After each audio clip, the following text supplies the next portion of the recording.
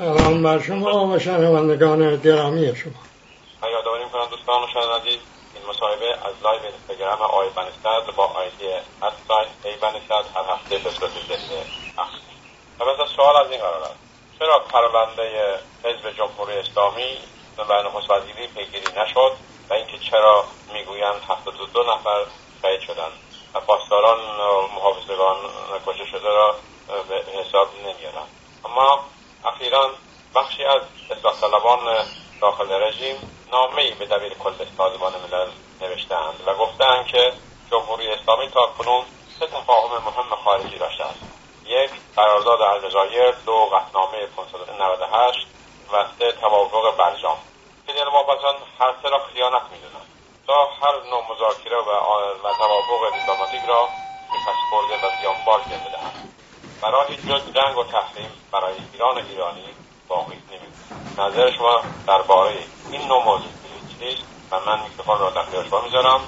بفرمایید. من اون مسئله انفجار و هفته تیر در محل حزب جمهوری اسلامی بعد هم در نخست وزیری رو کوتاه میکنم برای اینکه بپردازم به مسئله حیاتی روزگرچه خود اون امر هم گویا این واقعیت است که رژیمی از پی انقلاب پدید آمد.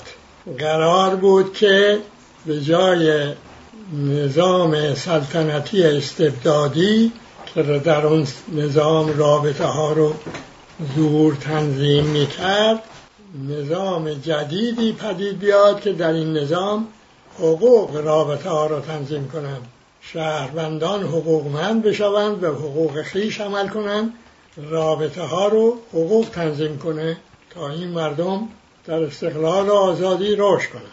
اون قرار با گروگانگیری به هم خورد و امریکا که مردم ایران با انقلاب بر به سلطه‌اش بر کشور خویش میخواستند پایان بدهند و از در بیرون کردند، از پنجره وارد شد دوباره محور سیاست داخلی و خارجی ایران.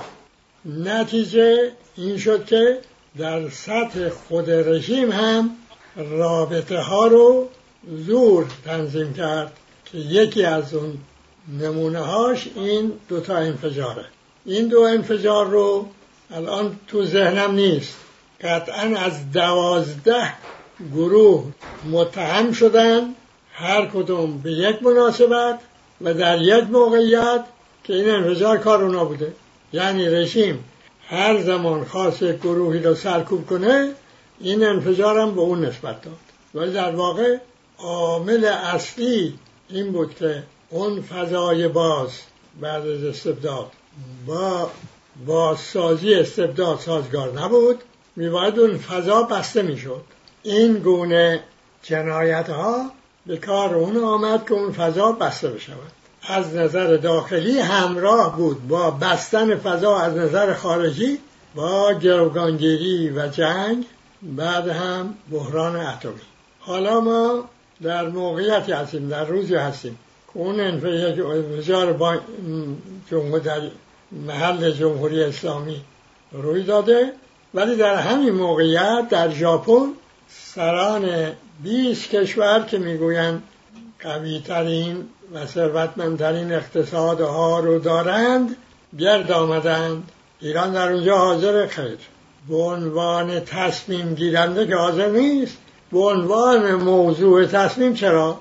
ما که از دوره اواخر صفویه کشور ما در موقعیت زیر سلطه قرار گرفته بود و با انقلاب ایران میباید این دوران طولانی بسیار تلخ بس ویرانگر و مرگاور پایان بپذیرد و ما در صحنه جهانی تصمیم گیرنده باشیم، قلب تپنده بزرگترین حوزه تمدنی بشر باشیم و این قلب برای استقلال، آزادی، رشد بر میزان عدالت اجتماعی بتپد.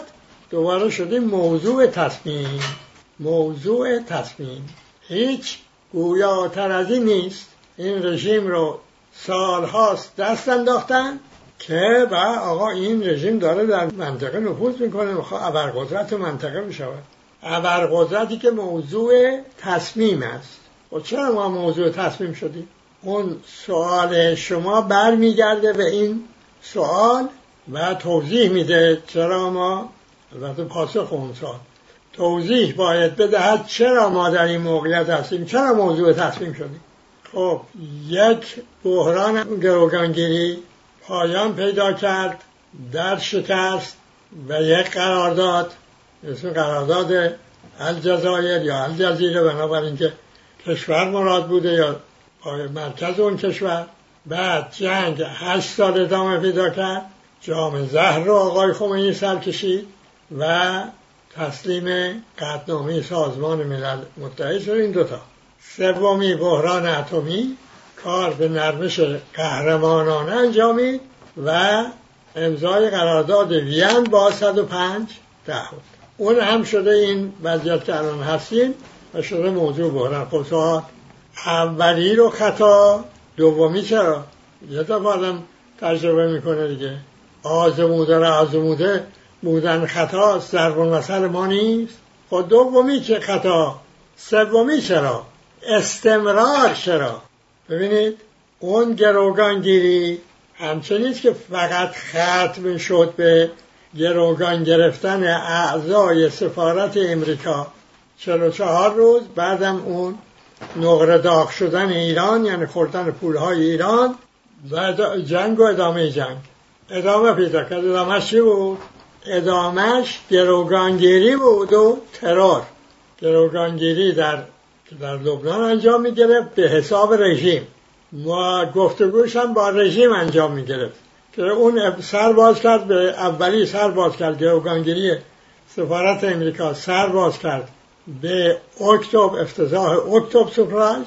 دومی سر باز کرد به افتضاح ایران گیت. ولی تا امروز که ما داریم صحبت میکنیم بساط ترور رژیم برچیده؟ خیر، برنچیده. هنوز طرف امریکایی میگوید که یک امریکایی دزدیده شده و در گروگان ایران است، یعنی امر واقعی مستمر. آقا تو که تجربه کردی، دیدی که به شکست انجامید، چرا ادامه دادی؟ بعد بیا جنگ رو در بهار، یعنی در همین خرداد 60 امکان پایانش پیش آمد با پیروزی سیاسی، نظامی، معنوی کامل ایران. برای اینکه دشمن وقتی قبول کرد شکستشو در 4مین ماه جنگ قبول کرده بود و قرار بر بیرون رفتن از خاک ما، فاصله گرفتن از مرزهای بین المللی، اون هم تا تیررس توپ، و اینکه کشورهای عرب هم به برانگیزنده آقای صدام بودن به تجاوز به ایران غرامت بپردازن، یعنی شکست او طرف پیروزی ما. خب این پیروزی از مردم ایران دزدیده شد و جنگ به مدت 8 سال یعنی ادامه یافت. 9 ماه اون بقیه‌اش هم ادامه یافت، شد 8 سال کمی کمتر و با سرکشیدن جام زهر تمام شد، یعنی در شکست. خب اگر قرار بود که تجربه باشد و این تجربه را آدم درس بگیره که یک نسل ایرانی هم قربانی شد، وزیر دفاع خانم تاچر هم گفت جنگ در سود انگلستان و غرب بود اسباب ایجاد و ادامهش رو فراهم کردیم، پس ادامه جنگ به زیان ایران، به زیان عراق، به زیان همه مردم مسلمان دنیا بود و حتی غیر مسلمان دنیا بود. و ادامه دادی، جام زهر سر کشیدی، ول کردی جنگو؟ ابدا. الان ما در 9 تا جنگیم، به علاوه تهدید به جنگ که آقای ترامپ باز تازه فرمودن که اگر ما نمیخوایم جنگ کنیم با ایران، اگر جنگی پیش بیاد طولانی نخواهد بود، ایران کن فیکون. پس این تجربه رو دست نگرفتی. چرا؟ حالا بیام روی سومی. شما رفتی یک برنامه محرمانه از مردم ایران و مردم بقیه دنیا به اجرا گذاشتی به اسم برنامه اتمی. این محرمانه نمونده تا امروز، بحرانه. یک بار به اروپایی‌ها قرار مدار گذاشتی، نه شد. بعد گفتی که این قطعنامه‌های شورای امنیت کاغذ پاره است، قطعنامه بر قطعنامه افزوده شد، عرصه بر رژیم تنگ شد. اون حواسش میشه مردم ایران نبود، پیش خودشون بود. 800 میلیارد پول نفت رو خرج ویران کردن اقتصاد ایران کردید برای اینکه این تحریم ها کاملا مؤثر بشه. همچون که دیدید ها دیگه نفس شما داره بند میاد، سخن از نرمش قهرمانانه پیش آوردید. رفتید وین، نشستید در اونجا، 105 تعهد روی دست این مردم گذاشتید، قرارداد امضا کردید. از طرف مقابل هم یک امضا نگرفتید که او همین قراردادی که به این مردم تحمیل کرده خودش هم رعایت بکنه. حالا آمده دبه زده میگوید اون 105 تا کافی نیست، علاوه بر این که میخواهم اون برنامه اتمی ایران تا ابد تحت نظارت باشد، باید قضیه موشک دوربرد و مداخله ایران در امور کشورهای منطقه هم حل بشود. خب حالا سوال، شما که اون دوتا رجبه قبلی رو داشتی، این لو رفتن اتم و گفتگو با اروپایی هم که کردی، این رو چرا ادامه داری؟ وقتی یک بحرانهایی رو رژیمی ادامه میدهد، یک سوال مهم پیش میاد: آیا این سران رژیم فاقد عقلند و نمیدانند دارند با هستی کشور بازی میکنند یا نه محاسبه میکنند؟ استمرار میگوید که محاسبه میکنند و حاصل محاسبه این است که بحران باید ادامه بیابد، نه بحرانی که مثلا این آقای ترامپ تهدید کنه و تحریم کنه. نه، مسئله بیشتر از اینه. مسئله این است که رژیم استبدادی در کشوری مثل ایران بدون دائمی کردن حضور تهدیدآمیز قدرت بیگانه در وطن، در کشور، نمیتواند ادامه پیدا کنه. این مسئله برایش دلیلی برای اینکه یک تجربه 3 دفعه قرارداد 3 دفعه شکست، هنوز بحران ادامه داره. هم ترور سر جاشه، هم گروگانگیری سر جاشه، هم جنگ سر جاشه، هم بحران اتمی سر جاشه. پس دلیل داره. شما شنونده عزیز من، بشین اینا رو که من میگویم پیش خودت محاسبه کن، استدلال کن، ببین راسته ناراسته. آخه من میشه 40 سال یک غلطی مرتب تکرار بشه و یه دلیلی میخواد دیگه. حالا در لوموند یک مقاله بود، گزارشگرش از ایران فرستاده بود. این همه ما میگوییم، حالا از زبان خود و مردم باز شده است. چه گفتن؟ گزارشگر میگوید با دانشجو گفتگو کرده، با زن گفتگو کرده، با مرد گفتگو کرده، با غیر دانشجو گفتگو کرده. چی میگوین؟ میگوین به این که جنبش امکان ندارد، به لحاظ این که تهدید از بیرون مانع است. هرگاه ما بخواهیم وارد عمل بشویم متهم میشویم به این که جاده صاف کن شدیم برای آقای ترامپ. حالا ترسا هم که سرجاشه. خب 40 سال ما نمیگوییم که این امریکایی ها این رژیم حفظ میکنن. این آقای ترامپ به دروغ گفت که از وقتی که ایشون تحریم ها کرده مردم در جنبشن. نخیر، مردم در جنبش بودن، ایشون مردم از جنبش انداخت. حالا اون مردم باز گفتن به این که اون گروه از ایرانی ها که در خارج کشور نشستن و چشم دوختن به مداخله قدرت خارجی و برمی انگیزند قدرت خارجی رو به مداخله، اینا هم ضد جنبش در داخلن. راستم میگن. حالا شما مردم ایران فرض بکنید که ما اون انقلاب ادامه میافت، یعنی گروگانگیری و استبداد اینا نمیشد و اون هدفهای انقلاب، اصول راهنمای انقلاب که از زبان آقای خمینی هم اظهار شد ادامه میافت. حالا ما یک کشور ثروتمند بودیم، توانمند بودیم. اگر از مهمترین تصمیم گیرندگان در سطح منطقه و جهان نبودیم، در شمار تصمیم گیرندگان که بودیم، موضوع تصمیم هم نبودیم، استبداد هم نداشتیم، فقر و آسیب‌های اجتماعی را هم نداشتیم. حالا اونا رو داریم، اینو نداریم. پس این زیر سر استبداد دیگه. اگر ما از دوره اواخر صفوی رفتیم در موقعیت زیر سلطه، چرا رفتیم؟ برای اینکه اون استبداد کور بود، ندید که در بیرون مرزهای ما به یمن پیشرفت علمی و فنی قدرت‌های جدید دارن رو می‌آیند و ما داریم موقعیت از دست میدیم. در جنگ‌های داخلی از دوران صفوی تا دوران قاجار 30 میلیون جمعیت ایران از نفله شد. فکر بکنید که چه ضربه مرگباری است. میگه ما حمله مغول صدیه که این زیان رو به بار نیاورد، برای اینکه مناطق خیلی مهمی از ایران از اون ایلغار مغول مسئول ماند. اما این بار نه، سراسر ایران میدان جنگ داخلی و کشماکش بر سر قدرت شد و متاسفانه این وضعیت ادامه یافته تا امروز.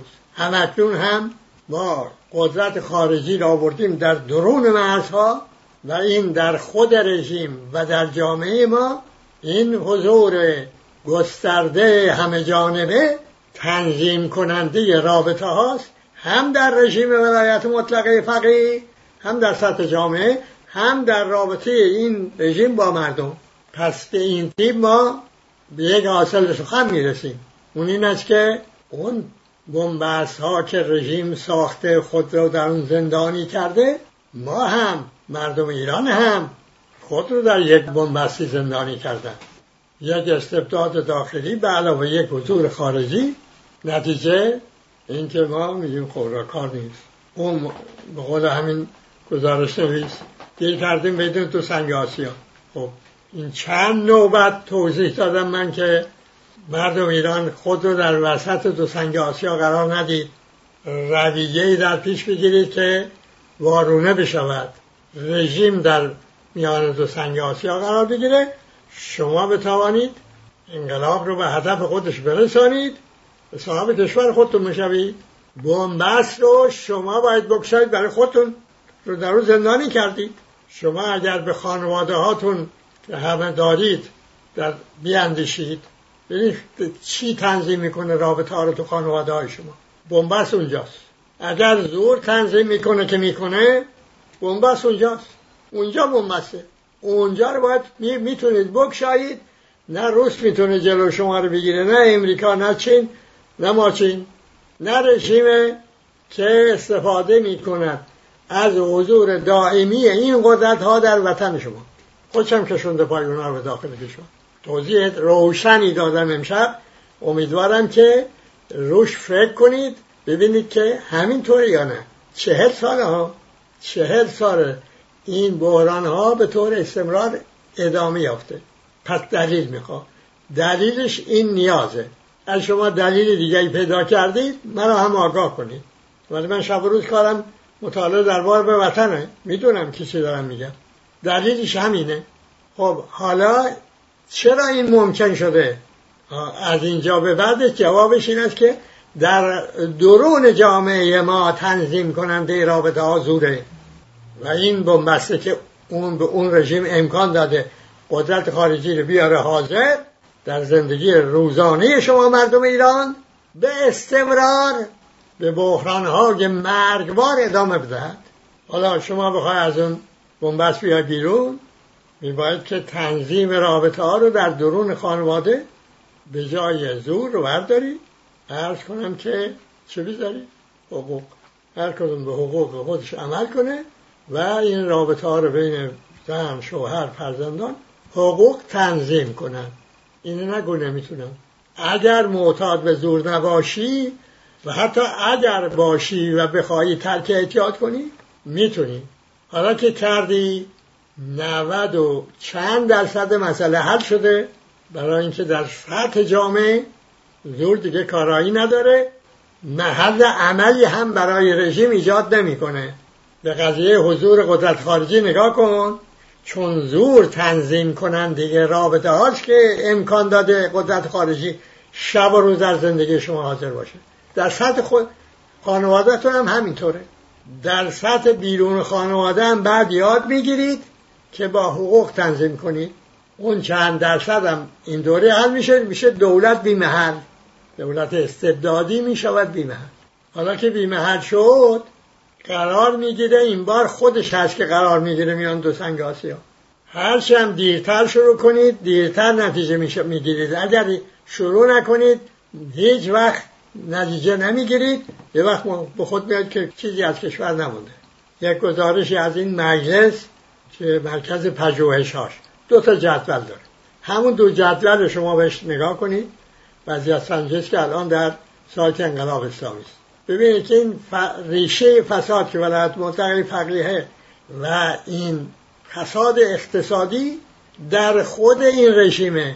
این تا علاج نکنه که این حل نمیشه مشکل. چون این مشکل در خود رژیمه پس تحریم درش موثره دیگه. تا وقتی که تنظیم کننده رابطه ها میان ولایت مطلقه فقیه و دولت، 3 دولت داریم، یکی واقعی آقای خامنه‌ای و ابواب جمعیش، یکی اسمی آقای روحانی و وزراش، یکی هم دولت در سایه مافیاهای نظامی مالی. این تنظیم این رابطه این 3 رو چی میکنه با هم؟ دور. چون اینجوره پس تحریم موثره. حالا اگر دولتی بخواهد این تحریم ها رو بلا اثر کنه، میباید این ریشه فساد رو از ریشه بخشکانه. ساختارش این امکان بهش نمیده، پس باید ساختار رو عوض کنه. ساختاری میخواد که زور به عنوان تنظیم کننده بی نقش بشه، حقوق با نقش بشه. در سطح خانواده هم همینطوره. پس مشکل معلوم، بیماری معلوم، دوا معلوم، عمل کن دیگه. اون بحران گروگانگیری هشدار داده شد که آقا این میرسه به شکست تمام میشه. جنگ هشدار داده شد که باز این هم مثل گروگانگیری در شکست تمام میشه. بحران اتمی هشدار داده شد. شما نمیتونید بگی فقط رژیم گوش نداد، شما مردم هم گوش نداد. حالا باز میخواد گوش نده، خوب نده. اما من یک صداهایی هم میشنوم، چیزهایی هم میخوانم از محیطهای جوان، محیطهای دانشگاهی، دانشجویی. اون یک امید میدهد گویا این صدا دارد شنیده میشود، گویا نسل امروز متوجه میشود که بهتر است به جای اینکه در انفعال غر زدن و خود سرزنش کردن و نسل پیش و نه چرا انقلاب کردی و چرا چی، فعال بشود به یمن حقوندی، حقوق 5گانه را شناختن و به این حقوق عمل کردن. هیچ ننگی و حقارتی بیشتر از این نیست که ملتی موضوع تصمیم بشود، اون هم برای قدرت‌هایی که سلطه‌گرن و می‌نشینن برای خوردن اون چه هستی هست بر روی این زمین. هیچ غرور و افتخاری بیشتر از این نیست که ملتی بر این تحقیر بشورد و در استقلال آزادی سرفرازی بزرگی توانمندی بیابد. شاد و پیروز باشید.